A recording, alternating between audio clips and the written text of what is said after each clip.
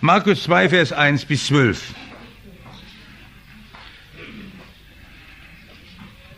Und nach einigen Tagen ging Jesus wieder nach Kapernaum, und es wurde bekannt, dass er im Hause war. Und es versammelten sich viele, so dass sie nicht Raum hatten, auch nicht draußen vor der Tür.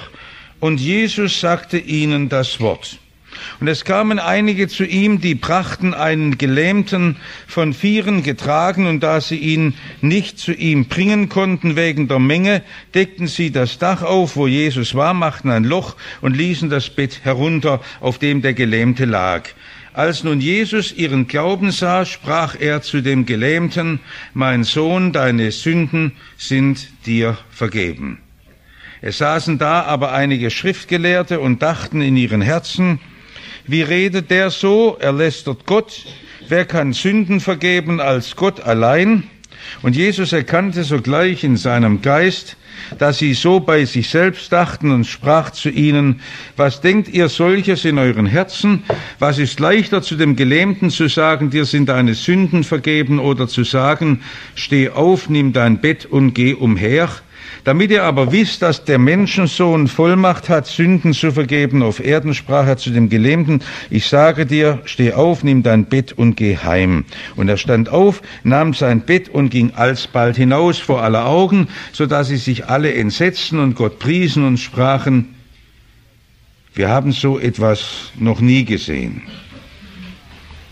Das Thema von Krankheit und Heilung ist ein Thema, das heute viele Menschen sehr bewegt.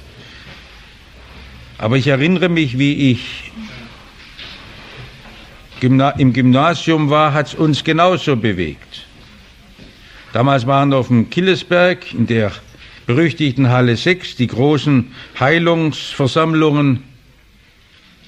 Johnny Hicks, Osborn, Zeiss, damals Begründung der Volksmission. Und Sie können das durch die Jahrzehnte hindurch verfolgen. Das ist ein uraltes Thema, weil die Krankheit viele Fragen aufwirft. Und es war ja auch bei Ihnen so, und viele von Ihnen werden auch das schon einmal benutzt haben, im SI dabei zu sein bei einer Heilungsversammlung. Ich habe immer gesagt, geht dann bitte miteinander und dann mit Leuten, die auch ein wenig kritisch einmal fragen, ob das wirklich so biblisch ist. Ich weiß es von unseren Jugendmitarbeitern. Eine sagt, es hätte ihn bedrückt, vor ihm sei eine Frau gesessen mit einem mongoloiden Kind, die ganze Zeit über was geweint hat. Der Not habe ich nicht genügend Glauben, dass mein Kind nicht gesund wird. Es gibt ja eine ganze Reihe von Gruppen heute, die ganz offen sagen, wer glaubt, wird nicht gesund. Wird gesund. Wer glaubt, wird gesund. Und wer nicht alle seine Sünde richtig überwunden hat, der bleibt krank.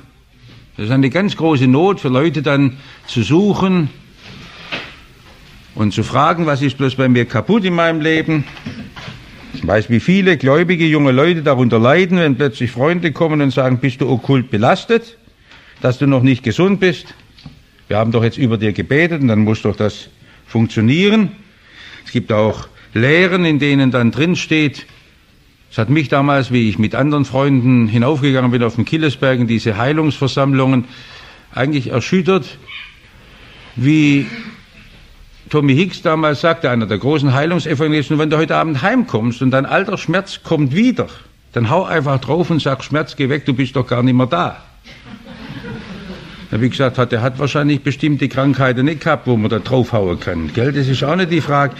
Also manches mutet einen ja, wenn man so mal kurz nüchtern anguckt, auch sehr, vielleicht auch manchmal sehr verletzend an, aber es ist oft in der Atmosphäre dieser Versammlungen gar nicht nachzufragen, sodass es uns heute Abend einfach interessiert, wo doch Jesus so viel von Heilungen sprach und 30 Heilungsgeschichten im Neuen Testament stehen, sind aber auch nur 30 bei Jesus.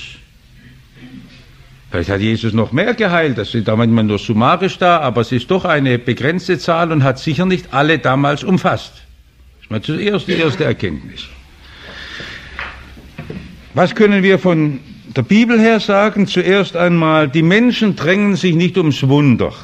Das steht in den ersten Versen. In Kapernaum gibt es einen riesen Auflauf. Warum drängen sich die Leute? Weil Jesus ein Wunder tut? Nein. Sie drängen sich um das Wort. Sie versammelten sich so viel, dass sie nicht Raum hatten. Sie wollten Jesus hören. Wir haben Sonntag bei der Deborah gesagt, nichts ist so attraktiv heute wie das Wort Gottes, wenn es aktuell und auf unsere Situation hin bezeugt wird. Das wissen Sie auch, wenn jemand bei Ihnen im Hauskreis etwas mit dem Wort Gottes erlebt, ist immer das Interessanteste. Wenn wir nichts mit dem Wort Gottes erleben und trotzdem drüber reden, dann wird es langweilig. Aber das Wort Gottes ist ja scharf und dringt durch und ist lebendig und Jesus hat geredet und das hat die Menschen angezogen. Es fällt jetzt auf, wie oft wir schon im ersten Kapitel von dem Reden Jesu, vom Predigen Jesu hörten. Also das ist das Wichtigste, was Jesus tut. Er predigt. Was predigt Jesus? Er legt die Gebote aus. Denken Sie an die Bergpredigt. Er spricht von den Sorgen. Er spricht über den Betrug des Reichtums. Er erzählt Gleichnisse vom Reich Gottes. Er spricht von der Erlösung. Wir haben ja auch im Markus-Evangelium diese Worte festgehalten. Des Menschensohn ist nicht gekommen, dass er sich dienen lasse, sondern dass er diene und gebe sein Leben zu einer Erlösung für viele. Haben die Menschen aufgehorcht. Was für eine Erlösung meint denn da Jesus und was geschieht denn da? Und all die Fragen, die angesprochen wurden, sie hörten hin und darum drängten sich die Menschen in großer Zahl, um das Wort, das Evangelium, das befreiende Wort zu hören.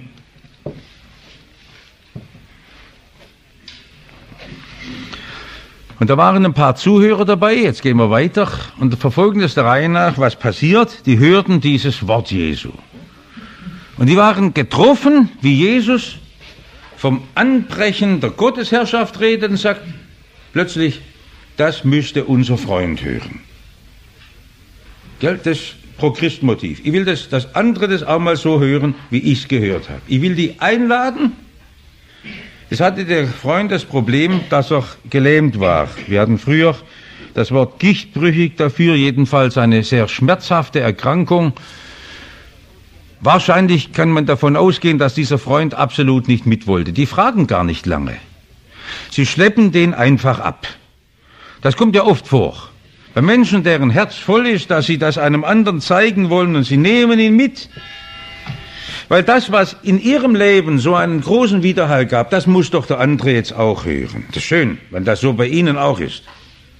Dass Sie nicht bloß Konsument sind, so wie die Mastgans, wo man immer in sich hineinfrisst und dann immer mehr Fett ansetzt, sondern Sie sagen, ich will das verarbeiten, ich will es weitertragen zu anderen, dass da überhaupt die 4 Männer dieses Interesse hatten, unser Freund muss das hören, was Jesus verkündigt. Ich denke, dass Sie noch gar nicht viel mehr im Sinn hatten. Sie standen oft nur hilflos vor der Not dieser Krankheit und vor den Schmerzen und wie sie Jesus so reden hören, dachten sie, da muss doch Gott irgendwo ein Lichtschein in die Dunkelheit dieser Not hineinfallen lassen.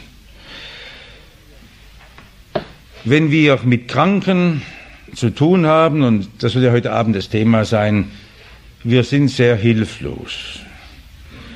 Wir können uns lange an die Medizin hinhängen und sagen, wir wechseln den Arzt.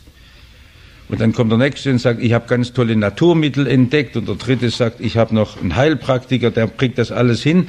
Aber wenn Sie alle durchgemacht haben und Ihr Geld verbraucht ist, dann werden Sie merken, dass die Krankheit eben nicht zu besiegen ist. Es bleibt wie damals, so auch heute die Not, dass Krankheit eine Realität ist. Sie müssen einmal wissen, was ist das? Krankheit. Krankheit gehört zu unserem Leben. Ich erinnere mich, wenn so Kinder erinnern, bei den Enkeln aufwachen, ach, wie man es da Migräne gehabt hat und sich erbrochen hat. Es gibt so bei kleinen Kindern die Not der Krankheit, Kinder, die behindert geboren werden, schon manche in ihrer Schulzeit längere Zeit im Krankenhaus liegen, die ersten Erfahrungen mit der Krankheit machen. Was war bei Ihnen die Entdeckung, als die Krankheit kam? Zuerst wird man ungeduldig und sagt, jetzt muss das ganz schnell weg, was schlug ich und so. Und dann merkt man auf einmal, ich kriege die Krankheit nicht weg. Und auf einmal merkt man, ich muss mit meiner Krankheit leben. Krankheit ist also nicht bloß die Störung meiner normalen Abläufe, sondern es ist ja irgendwo das Hereinragen schon der Vergänglichkeit meines Lebens. Es ist eine Ankündigung, dass ich sterblich bin, Staub und Asche, der Todesschatten, der über meinem Leben liegt. Wie ist bei Ihnen gewesen, wo Sie schwer krank waren, haben Sie nicht zum ersten Mal ganz bewusst dann auf einmal überlegt, wie ist jetzt, wenn das nicht mehr gut wird. Und das macht ja die Krankheit so dramatisch. Oft, wenn man sagt, das ist ja nur Fußverletzung oder so, dann ist ja meist nicht natürlich, aber man weiß, das ist eine Sache und die Ärzte sind ratlos. Die Erschütterung, wenn man die Krankheit im nächsten Freundeskreis erlebt oder wie wir sie auch immer wieder erleben bei lieben Menschen, wo dann plötzlich ein junger Mensch ganz überraschend wegstirbt. Was ist die Krankheit? Sie erinnert uns natürlich an die gefallene Schöpfung, an den Sündenfall. Der Mensch lebt nicht mehr im Paradies, sondern die Schönheit dieser Schöpfung hat einen Riss bekommen und jetzt fängt das schon an mit der Geburt des Menschen, die mit Schmerzen verbunden ist und dann geht das weiter über die Krankheiten, die in dieser Welt wüten. Krankheit ist etwas, was zu unserer Welt ganz natürlich gehört. Es stehen schöne Geschichten im Alten Testament von Wundern, die Gott getan hat, ganz arg schön. Der König Hiskia, wo die Sonnenuhr zurückgeht und wo das Feigenpflaster aufgelegt wird und er noch mal ein paar Jahre seines Lebens geschenkt bekommt. Und schöne Wundergeschichten, um Heilung darf man beten. Gott schenkt Heilung, aber es bleiben Einzelfälle. Sie haben doch auch schon Heilungswunder erlebt, oder nicht? Im Leben jedes Christen bin ich überzeugt, wenn Sie ernsthaft beten, erleben Sie doch Heilungswunder. Ganz große Dinge, wo man bewegt ist und Gott dankt, wie er eingegriffen hat. Aber das Schlimme bleibt doch, dass je älter mein Leben wird, ich weiß, die Dinge ändern sich nicht mehr. Und da ist einfach heilsam, jetzt einmal in Gedanken durch eine Pflegestation in einem Altenheim zu marschieren.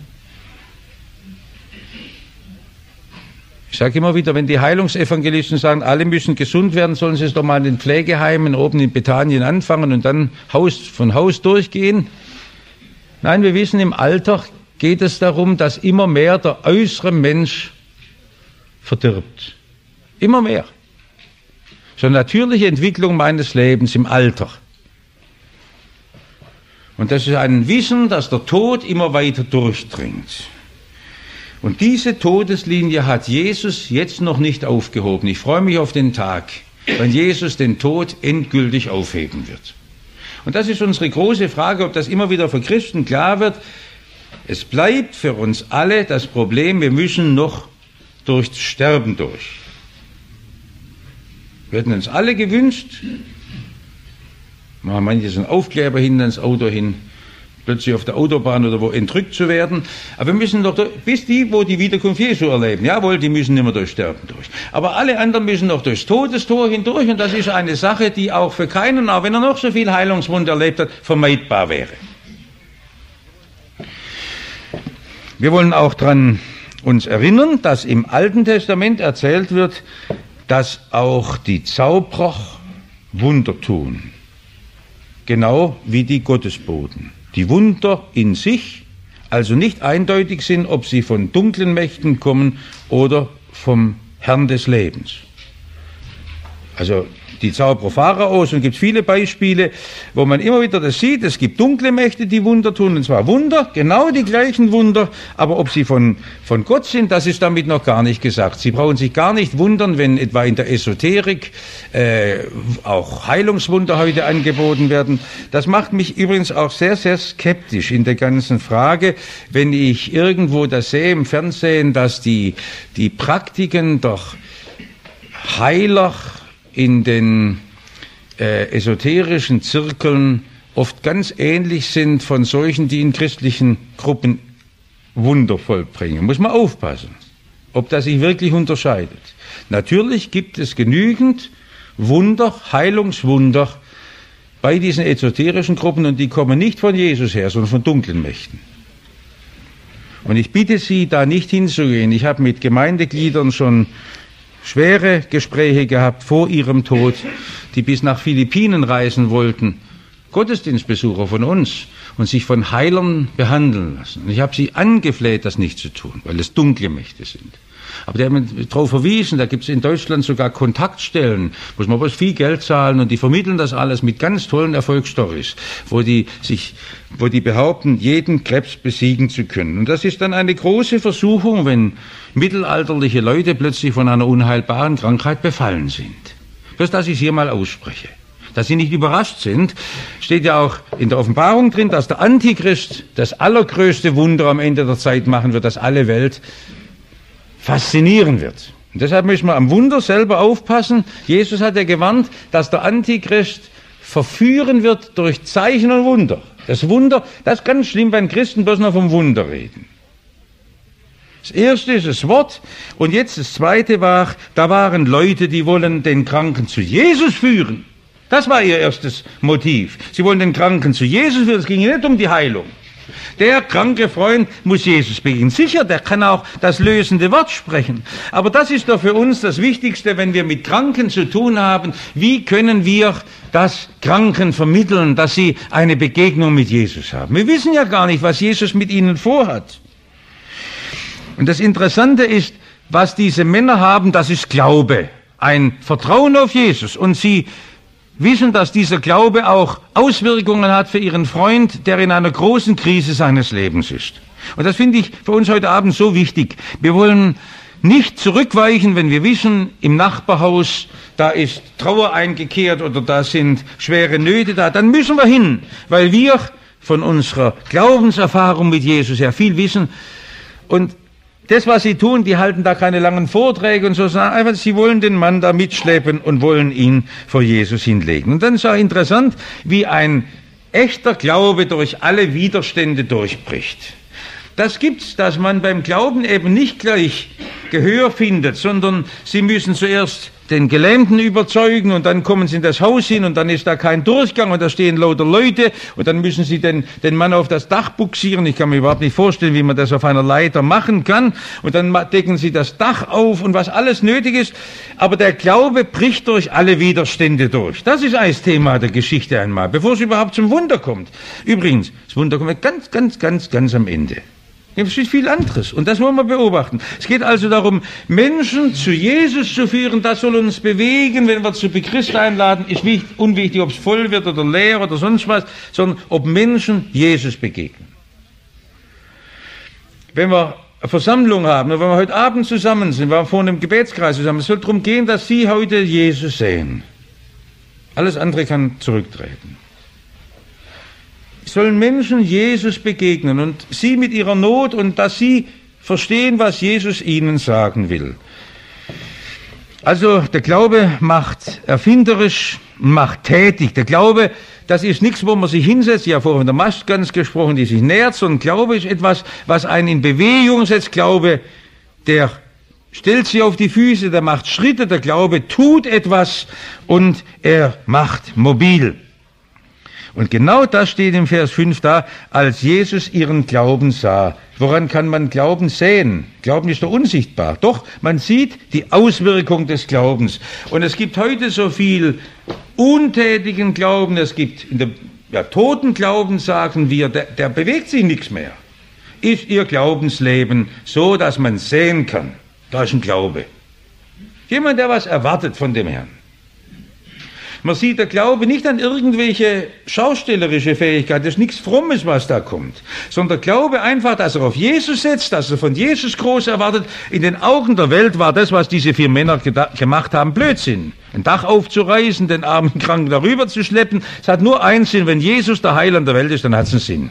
Und so arbeiten wir genau, wenn wir Besuche machen, wenn wir mit anderen sprechen, wenn wir andere einladen, wenn wir Evangelisation machen, hat das der Sinn. Jesus ist der Herr und Menschen sollen mit ihm in Verbindung kommen und das sieht Jesus, das freut Jesus. Und Jesus handelt aufgrund des Glaubens dieser Männer. Das ist der Schlüssel zu dieser Geschichte. Als Jesus ihren Glauben sah, das hat Jesus tief beeindruckt. Wir können die Abläufe verändern durch unseren Glauben. Aber nicht so, dass wir durch unseren Glauben Jesus zu irgendeiner Handlung zwingen könnten.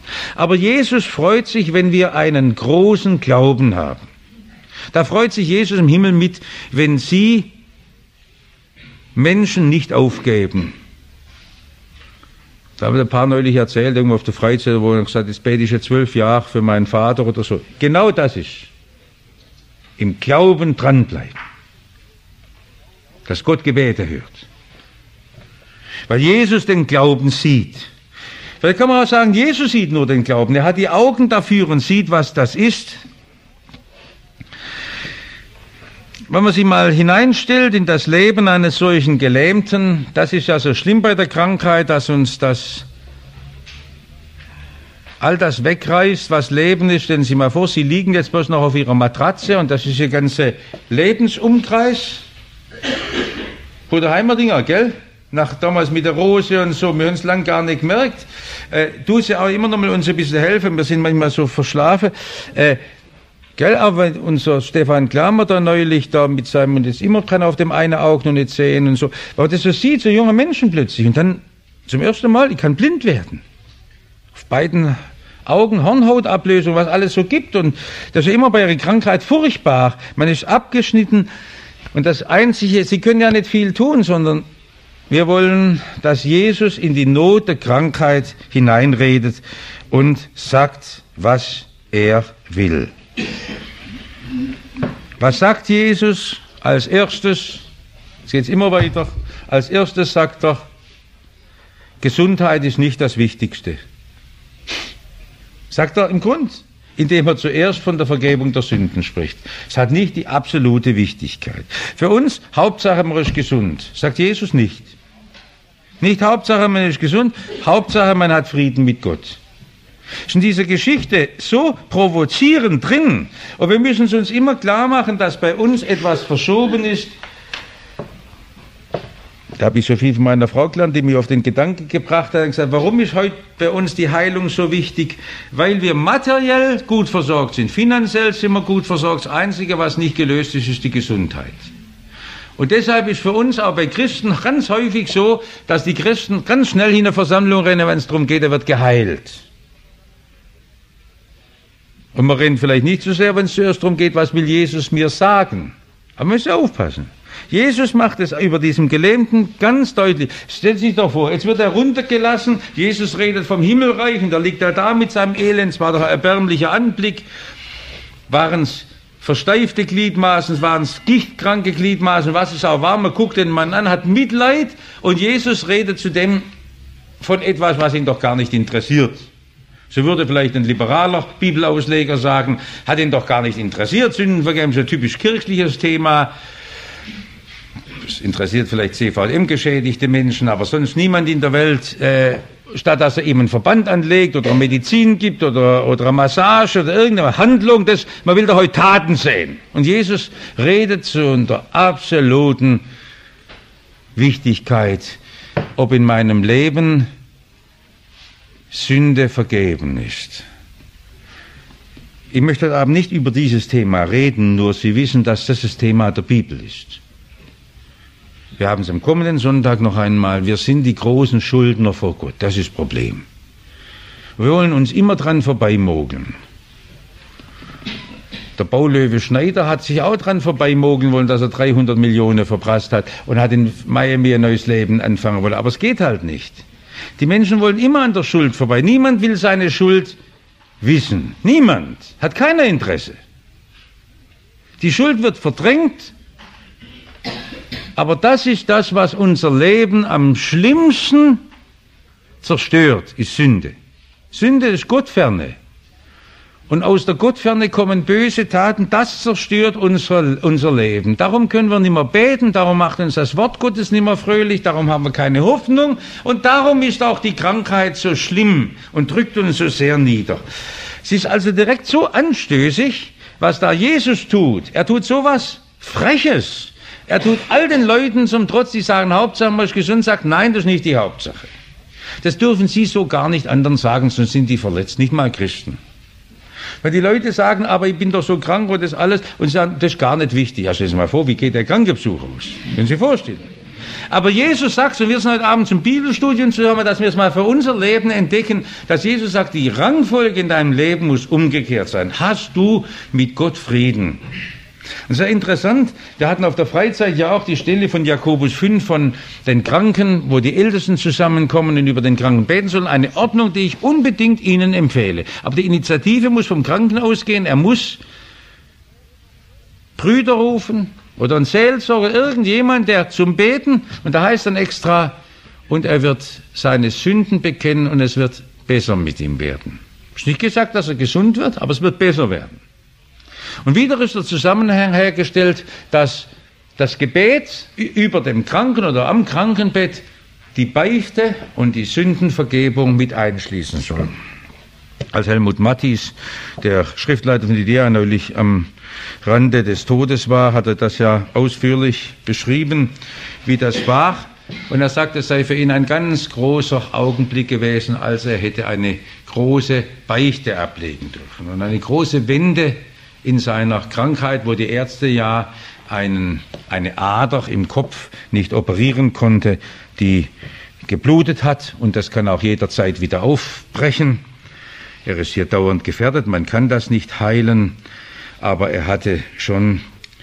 Es war schon sehr viel Blut ausgetreten, wie er in die Behandlung kam, aber da hat mich das wieder beeindruckt, wenn man das einfach so liest. Eine Beichte, das ist auch für uns Evangelische was ganz Herrliches in einer Krankheit. Vor einer Operation sage ich, möchte einem Menschen, der absolutes Stillschweigen wahrt, nochmal Dinge bekennen. Da ich es wollte verschweigen, verschmachteten meine Gebeine. Gerade bei kranken Menschen drückt ganz besonders Schuld. Sie dürfen auch Beichte abnehmen. Bitte halten Sie das Beichtgeheimnis unverbrüchlich. Und es ist ganz wichtig, dass das uns in die Hand gegeben ist, dass wir binden und lösen können, weil Kranke ganz besonders darunter leiden. Ich habe es immer wieder erwähnt, dass Kranke von dem heidnischen Gedanke befallen sind, Gott ist mir auf den Fersen und er jagt mich. Das ist uns immer im Blut und das schlechte Gewissen und dann kommt das irgendwo. Und es was ganz Herrliches, wenn man in der Belastung der Krankheit weiß, Mensch, dir sind deine Sünden vergeben. Sie dürfen das zusprechen und das nicht ans Abendmahl gekoppelt, sondern genau mit den gleichen Worten. Und gerade beim Abendmahl haben wir eine Hofacker Formulierung, die sonst in Württemberg nicht gebräuchlich ist. Ich möchte bei keinem das Missverständnis, als ob der Pfarrer, weil er einen schwarzen Talar anhat, Sünde vergeben könnte. Und deshalb sprechen wir miteinander, das Blut Jesu Christi macht mich rein von aller Sünde. Dass beim Letzten das Missverständnis beseitigt ist, es liegt an irgendeiner Person, sondern das Blut Jesu ist es. Es spricht mir nur ein Bruder zu. Aber das dürfen Sie tun, das ist eine ganz wunderbare Sache in einer Aussprache über Familiennöte und so weiter, dass Menschen wieder Rücken frei haben und sagen, Gott ist bei dir und ich gebe dir ein Segenswort mit. Dass der Herr dir zuspricht, er will bei dir sein und dich gebrauchen. Und das ist für Kranke ganz enorm wichtig. Tun Sie an den Krankenzimmern diesen Dienst. Sie können das nicht erzwingen. Ich sage es Ihnen, damit Sie mich darum bitten. Ich kann Sie auch nicht ansprechen drauf. Aber dass Sie es wissen, zudem machen wir Krankenbesuch. Es ist oft schwierig in den Krankenzimmern, wenn 3 Leute beieinander sitzen, aber wir haben jedes Mal Lösungen gefunden, dass niemand mithören konnte. Wenn jemand noch etwas bereden wollte, was ihn bedrückt hat. Und es ist eine seltene Sache, dass Menschen davon Gebrauch machen, leider. Es ist auch leider ganz abhanden gekommen, dass man zum Abendmahl gerufen wird. Man hat dann lang gesagt, das ist ja wie die letzte Ölung. Ist das nicht eine herrliche Sache, wenn man morgen eine schwere Operation hat, dass man am Vorabend nochmal kommt, am Abend, wenn es im Krankenhaus ruhig wird, ganz schlicht, Brot bricht und den Zuspruch Jesu hört, für dich in den Tod gegeben und weiß, so, jetzt bin ich bereit, was der Herr auch will. Ich liege in den segnenden Händen Jesus. Doch schön. Ich biete es Ihnen an, in jeder nur denkbaren Gelegenheit, bei Tag und bei Nacht, Ihnen das auch zuzusprechen. Es geht mir nicht um das Sakrament des Abendmahls, aber es ist auch ein schönes Zeichen. Und es ist nicht auf die letzten Minuten des Lebens begrenzt, sondern auch gerade in der Schwachheit oder in Entscheidungen. Und es ist schon schön, wie manche Menschen Abschied genommen haben. Auch hier gerade im Wissen, dass das Jesus eingesetzt hat, um uns einen Trost unseres Lebens zu geben. Also das ist Jesus wichtig. Ich will mehr zu dieser Stelle nicht sagen, aber Sie wissen, dass es das Thema des Römerbriefs ist. Vergebung der Sünde ist das Hauptzentralproblem.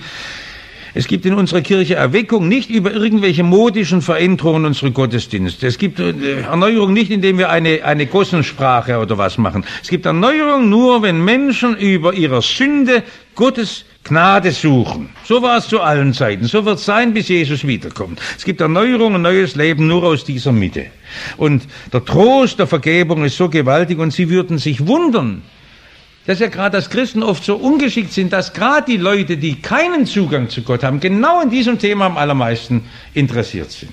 Was für eine große Not ist dort oft angestapelt, was da alles an Schmutz und Dreck dahinter liegt, auch in den ganzen verworrenen Verhältnissen der Ethik heute. Und die warten im Grunde darauf, da kann man gar nicht mehr anfangen ein neues Leben, wenn man nicht zuerst eine große Reinigung gemacht hat. Und das ist ein Angebot, das wir wieder wahrnehmen müssen. Jetzt, was denken die Schriftgelehrten, die kritische Rückfrage dieser Leute?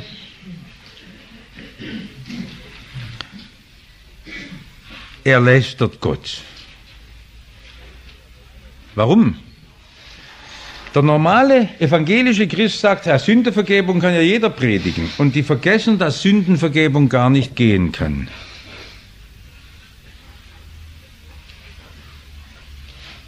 Ja, was möchten Sie denn machen? Wenn Ihnen ein Mensch bekennt, was er getan hat, er kann es doch nicht mehr gut machen. Was wollen Sie denn sagen, wenn ein KZ-Aufseher kommt und sagt, ich will Vergebung? Und die Menschen sind tot. Das ist der unsittlichste Gedanke, Sündenvergebung, wie wenn man das mit einem Wort wegwischen könnte. Sündenvergebung gibt es doch gar nicht. Wenn Sie an die Versäumnisse denken, die Sie an Menschen getan haben, die jetzt schon tot sind, Sie können nicht mal um Verzeihung mehr bitten. Wieso es eine Vergebung geben? Vergebung ist die unmöglichste Sache überhaupt. Da müssen wir wissen, was uns Jesus anbietet. Und wenn Sie das ganze Leben nur auf mein Nagelbett ruhen, Sie können doch die vergangenen Schulden immer gut machen.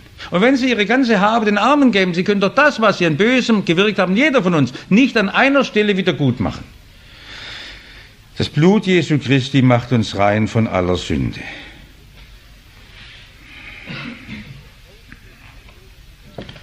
Wenn das oft rausbricht an Eltern, die sagen, ich habe an meinen Kindern viel Schuld, ich habe an meiner Frau oder an meinem Mann Schuld und plötzlich die Schuld so ist. Ein Arzt hier im Stuttgarter Gesundheitsamt hat gesagt, von den jungen Menschen, die kommen, um dort ihre AIDS-Untersuchungen machen zu lassen, sagt, da kommt einer jede Woche. Das ist die höchste Zeit, dass ein Seelsorger kommt. Weil er irgendwo in eine Sache hineingeraten ist und jetzt will er jede Woche, wieso ob er AIDS davon kriegt. Aber das sehen Sie, wie es in ihm schafft. Das wird so eine Hysterie. Der sagt, der Arzt erzählt mir das und sagt, da müssen eigentlich lauter Seelsorger sitzen, da drüber, wo die Blutproben gemacht werden. Weil man direkt sieht, die Menschen leben eine Angst und sie werden mit ihrem verkehrten Leben nicht mehr fertig. Und er lästert Gott. Das geht zurück auf 3. Mose 24, Vers 16, das können wir mal aufschlagen. 3. Mose 24, Vers 16.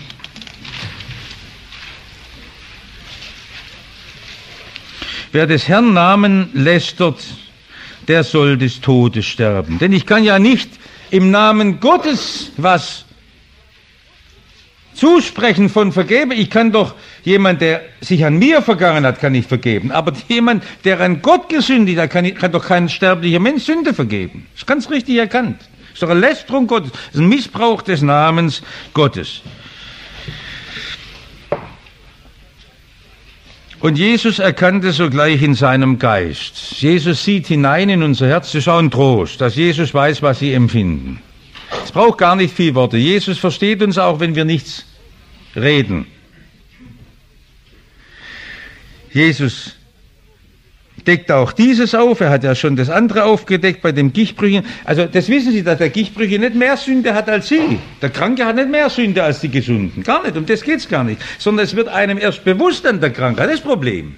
An der Krankheit wacht es erst auf, was wir sind. Sonst kann man sich im täglichen Leben bei dem ganzen Erfolg so berauschen, dass man gar nicht mehr an seine Versäumnisse denkt.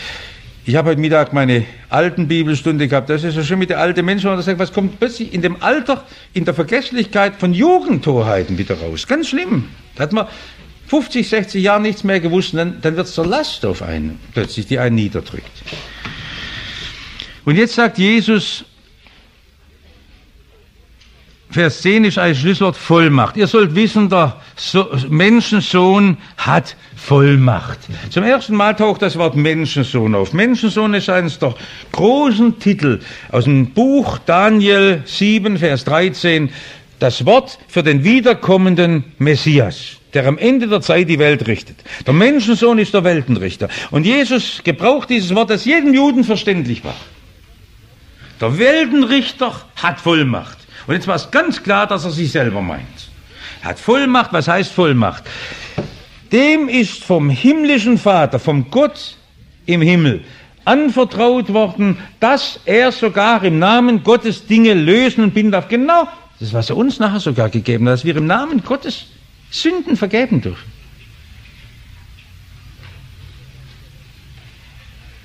Wir hatten auf dem Schullandheim, ich war 15 Jahre, und da hat ein Freund mich um Hilfe gesucht und es war dann eine seelsorgerliche Aussprache und ich habe gezittert, weil ich sowas noch nie gemacht habe und habe dann auch noch gesagt können, wir wollen drüber beten und habe gesagt, jetzt ist es gut, jetzt hat es Jesus vergeben. Ich sehe nur den Freund, wie er da vorläuft, sagt, es ist wirklich ganz vergeben. Aus dem Schülerbibelkreis. Im Namen Gottes dürfen wir einander das zusprechen. Der war aus der Not und hat nicht mehr rausgefunden. Dürfen zusprechen, sei es vergeben. Vollmacht gegeben. Und da kommt zum ersten Mal, dass Jesus Vollmacht hat, im Namen Gottes zu handeln. Wir treffen ja viele Menschen, die sagen, ich bin gottgläubig, aber von Jesus halte ich nicht viel. Ja, das ist der Kern des Evangeliums, dass Jesus Vollmacht hat. Und dass Jesus der Gottessohn ist und dass der Vater im Himmel Jesus die Macht anvertraut. Da bricht das ganze Evangelium auseinander, wenn wir die Mitte nicht mehr haben.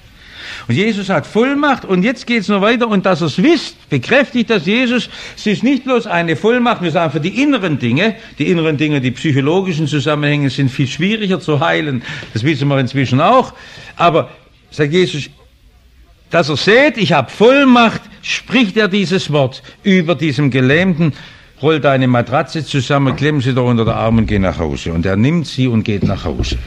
Und es ist ein Zeichen der Vollmacht Jesu. Und wieder sehen wir, der Ansatz war gar nicht bei diesem Gelähmten, wie werde ich gesund, sondern der Ansatz war ausschließlich, wie steht Jesus da. Jesus offenbarte seine Herrlichkeit. Ganz kurz noch ein paar Dinge dazu. Ich habe mal sehr viel notiert, das wird es heute nicht mehr reichen. Wir können das anders mal bei der Krankengeschichte machen. Jesus offenbart seine Herrlichkeit. Wozu sind Krankheiten da? Dass der Sohn Gottes verherrlicht wird. Ich würde in allen Krankheiten mit der großen Erwartung hingehen, jetzt will uns Jesus ganz groß werden. Auch über einem Begräbnis. Für Christen, die Begegnung auch mit diesen ganzen unheimlichen Krankheitsmächten, doch so, dass er als der Heiland vor uns offenbar wird. Dann erinnern wir uns, dass Jesus, das Wort, das die Pfingstler sehr gerne gebrauchen, er trug unsere Krankheit und lud auf sich unsere Schmerzen. Ja, aber nicht so, dass die Todeslinie überschritten ist. Die Todeslinie steht noch vor uns. Jesus hat Teil an unseren Leiden. Er hat den Leidensweg auf sich genommen. Und darum ist auch für uns der Weg der Krankheit, und viele von ihnen leben mit schwerer Begrenzung, mit schweren Lasten, ist für uns eine Läuterung, eine Bewährung des Glaubens, eine Zeit, in der wir des Herrn Erfahrung erleben, des Herrn Macht erfahren und erleben, wie er wirkt. Ganz wunderbar, wie gerade die kranken Leute in einer Dichte und in einer Tiefe uns die Macht Jesu bezeugen. Es gibt ja ganz viele Kranke, wenn man die besucht, da gehst du weg, wie wenn du 4 Wochen auf Teneriffa gewesen wärst, gestärkt, ganz herrlich, richtig schön. Frau Wunderlich, wie war das schön bei Ihren Eltern?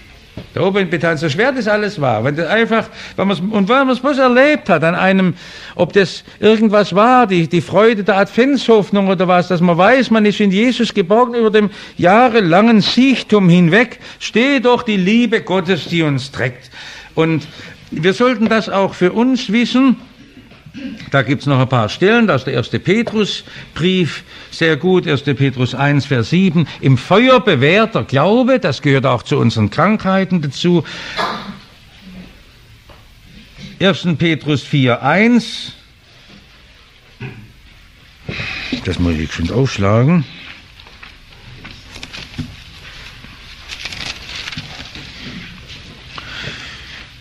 Ja, das bewirkt auch, dass wir ganz anders von der Sünde Abstand nehmen. Die kranken Zeiten sind in unserem Leben meist, wenn sie richtig durchlebt sind, die großen geistlichen Höhepunkte, wo wir ganz neue Sicht unseres Lebens bekommen. Und wenn wir es richtig durchleben, sind es ganz wunderbare Heimsuchungen Gottes, die wir nicht mehr missen wollen. Dann erinnern wir uns an die schönen Stellen Römer 8, Vers 18 bis 23 von dem Seufzen und Harren, diese Sehnsucht. Wir wollen, dass die Herrlichkeit Gottes kommt. Es gibt auch eine große Sehnsucht, eine Ewigkeitssehnsucht in einer kranken Welt. Wir wissen, dass auch die Leiden zur Buße führen können. Aber wir wissen auch, dass Jesus auch seine Macht wunderbar zeigen kann. Und das soll er auch heute Abend, es dürfen Sie nicht verteilen, sagt, es hat er mehr vom Leiden gesprochen als vom Sieg Jesu. Wir dürfen auch seine Wunder erwarten, aber nicht, dass ein Wundertäter groß wird, das gerade nie, sondern dass Jesus groß wird.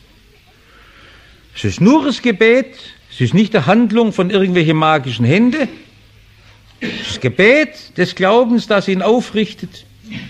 Wir wollen das tun in allen Lagen, das ist eine schöne Sache. Die Kranken zu umgeben mit der Fürbitte. Und gerade dort erleben wir sehr, sehr viel Wunder, auch unter uns. Wir sind etwas zurückhaltend, die großen Wundergeschichten erzählen zu lassen, weil sie auf die, die nicht solche Wunder erleben, wie ein Schlag ins Gesicht wirken. Und deshalb muss man etwas vorsichtig sein, weil es etwas lieblos sein kann. Für den, der auch zum Herrn fleht, und der doch unter seiner Krankheit bleibt. Deshalb bloß noch ein paar Sachen. Ist das wirklich so, dass Glaubende immer das erleben? Wir wissen, dass der Paulus krank war und dann das Gebet so beantwortet wird, lasst dir an meiner Gnade genügen. 2. Korinther 12, Vers 7 bis 10. Er beschreibt im Galaterbrief, dass er krank war, Galater 4, Vers 13. Er hätte die Augen für mich ausgerissen. Offenbar war das eine Krankheit, gegen die sie nicht angehen können. So, lass doch geschwind die Hände auflegen, das ist halt weggeputzt. Das geht immer nicht so. Galater 4, Vers 13. Ihr wisst doch, dass ich euch in Schwachheit des Leibes das Evangelium gepredigt habe. Beim ersten Mal, und obwohl meine leibliche Schwäche euch ein Anstoß war, habt ihr mich nicht verachtet oder vor mir ausgespuckt, sondern wie einen Engel Gottes nahmt ihr mich auf, wie Christus Jesus. War Paulus in großer Schwäche da? Dann haben wir das Beispiel, dass der Timotheus immer seine Magenbeschwerden hatte.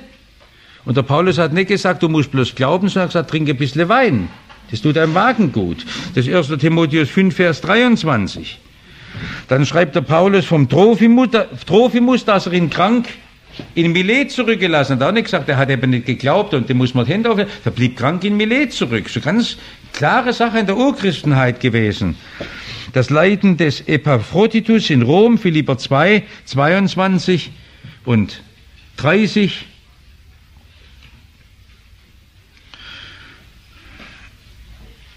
Steht auch im 3. Johannesbrief, Vers 2, etwas von der Gesundheit, die gewünscht wird. Und da gibt es eine ganze Reihe auch von Wünsche, wo von der Gesundung die Rede ist. Also ganz normal, die Krankheit ist eine Realität in unserem Leben. Wir können die Siegesmacht Jesu erleben. Wir wissen, dass er Vollmacht hat, alle Krankheit wegzunehmen. Es wird einmal der Tag kommen, wo alle Krankheit wegfallen wird. Aber wir haben es heute leider nur immer wieder in zeichenhaftem Geschehen. Und wir wollen dabei nicht stehen bleiben, weil wir wissen, er kann sich auch im Leiden verherrlichen. Und das war der Weg, den dann Jesus gewählt hat. An seinem Weg. Und er hat seine Jünger sehr oft im Leiden mit sich diesen Weg gezogen. Heute Morgen stand in der Stuttgarter Zeitung auf Seite 5 ein erschütternder Artikel von der furchtbaren Christenverfolgung, die in Burma, Myanmar tobt. Man kann es kaum beschreiben, was dort von Amnesty International gesagt wird, wie es Christen trifft, wie die Kirchen niedergebrannt werden, wie der Buddhismus zwangsweise ihnen aufgepflanzt wird und wie viele in die Nachbarländer dort geflohen sind. Das ist eben auch der Weg, den Jesus ganz bewusst seine Gemeinde führt, und wir wollen darum beten, dass er sie stärkt, auch im Leiden. Ganz genauso wie viele von uns durch viele Schmerzen gehen.